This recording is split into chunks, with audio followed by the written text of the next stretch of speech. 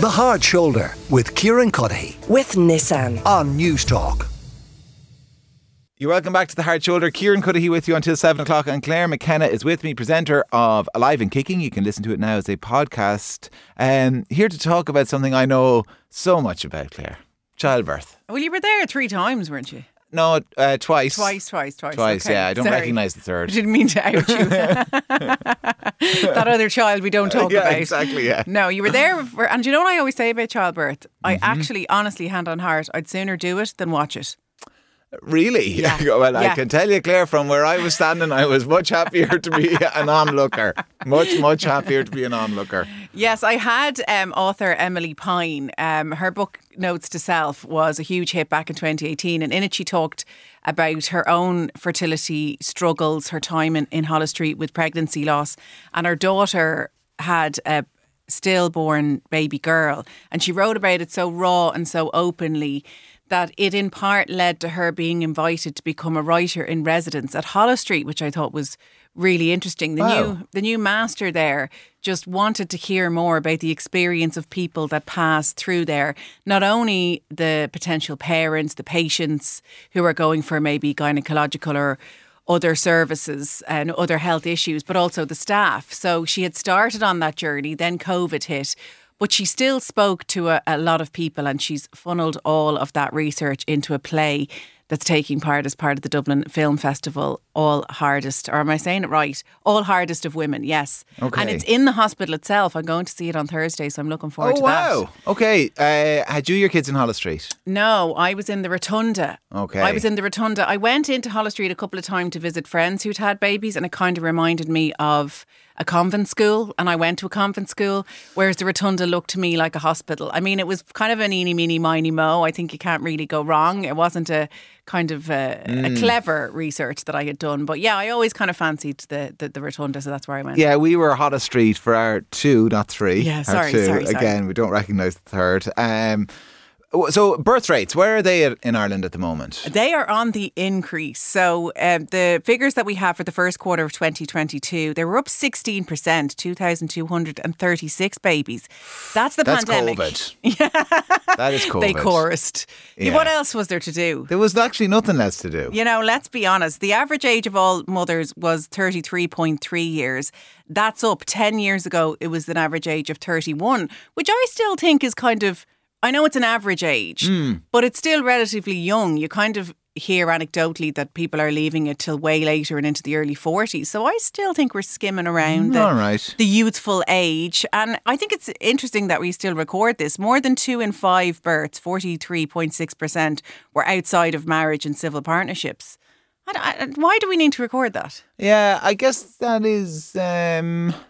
Well, I guess there is a point to recording it because we've always recorded it. So it gives you a snapshot of maybe changing social trends. standards and trends. Yeah, and it is the CSO. So, you know, we had 8,204 males born, 7,877 females born. So the girls are winning out. We're taking over. Yeah, I think slowly but surely. A few poor single men out there. The Dubs have the most babies, but do they have the biggest population? Followed by Cork. And Leitrim have the least number of registered births for the first quarter of 2022. What about the manner in which people give birth, whether it's home birth or vaginal birth or C-sections? Yeah, there's been a lot of talk recently about the increase worldwide now, not just in Ireland, of C-sections. So midwives in particular have voiced concern. There was a recent Irish study that was published in the Women in Birth Journal, and they spoke to 28 midwives, and they say they're increasingly concerned because 5-fold over the past 40 years is how much C-sections have increased. And what they are saying is that there did not tend to be a clinical indication for why these C-sections took place. So obviously, a C-section can save a baby's life, a woman's life, for all number of for complications. So no one is saying one is necessarily better than the other, but they cited things like too posh to push. Is that really a thing? I'm not sure. Is it a thing? But I think there's it's a everything difference in some parts of the world. I think it's a difference between an elective C-section for a variety of reasons. You could have other health concerns. There could be a million reasons, even if you want to cite in, do push to push, who cares, whatever. It's the induction that seems to be really playing a part. So there's a move towards inducing women and not allowing them to go over a certain amount of weeks. And they're thinking this comes from America, where they really stick to not going over 39 weeks. So you're getting induced, you're getting flooded with oxytocin, and quite often, if that doesn't go according to plan, then you have to rush down to a C-section, and that can be quite a traumatic experience for all involved. It can be different. I think different hospitals have different dates here, don't they? I seem to remember this, that like Hollis Street will let you go 2 weeks over, but another hospital might only let you go 10 days over. You know, that there was different policies in different hospitals. Yeah, and look, no one's trying to suggest that there's, a whole group of wicked people just, trying to do something that's outside the realms of health and safety for mother and baby. But it's certainly worth looking at. I mean, one of the things that there were fewer C-sections conducted during weekdays when consultants were present on site. Obviously they're not like a pumping business or a factory, but they do need to run in a certain efficient way. So is that why they're over-medicalising what is a very natural and normal thing to do? And another thing they cited was the lack of education for women that should start at an early age around our fertility, around our biology, so that we're making more informed choices, because that was the one thing.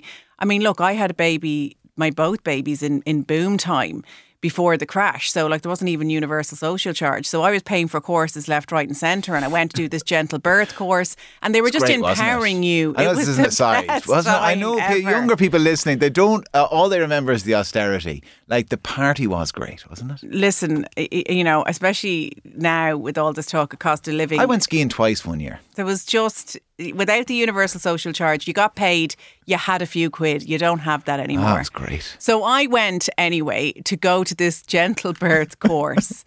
And in it, what they were really trying to tell you was to be empowered in any decisions that might have to happen. So ultimately, there may be medical intervention. Ultimately, there might be a C-section, but at least you were informed. But not everybody has accessibility to that and to that information, and they think that would be better, and more access to discussing birth with midwives. Like, doulas are really popular now, which is like your own private personal doula, but you pay for that. So what's a doula? A doula is like a birthing partner. Oh, sorry. They'll be with you all through the pregnancy and advise you, and they can be present if you want them at your birth.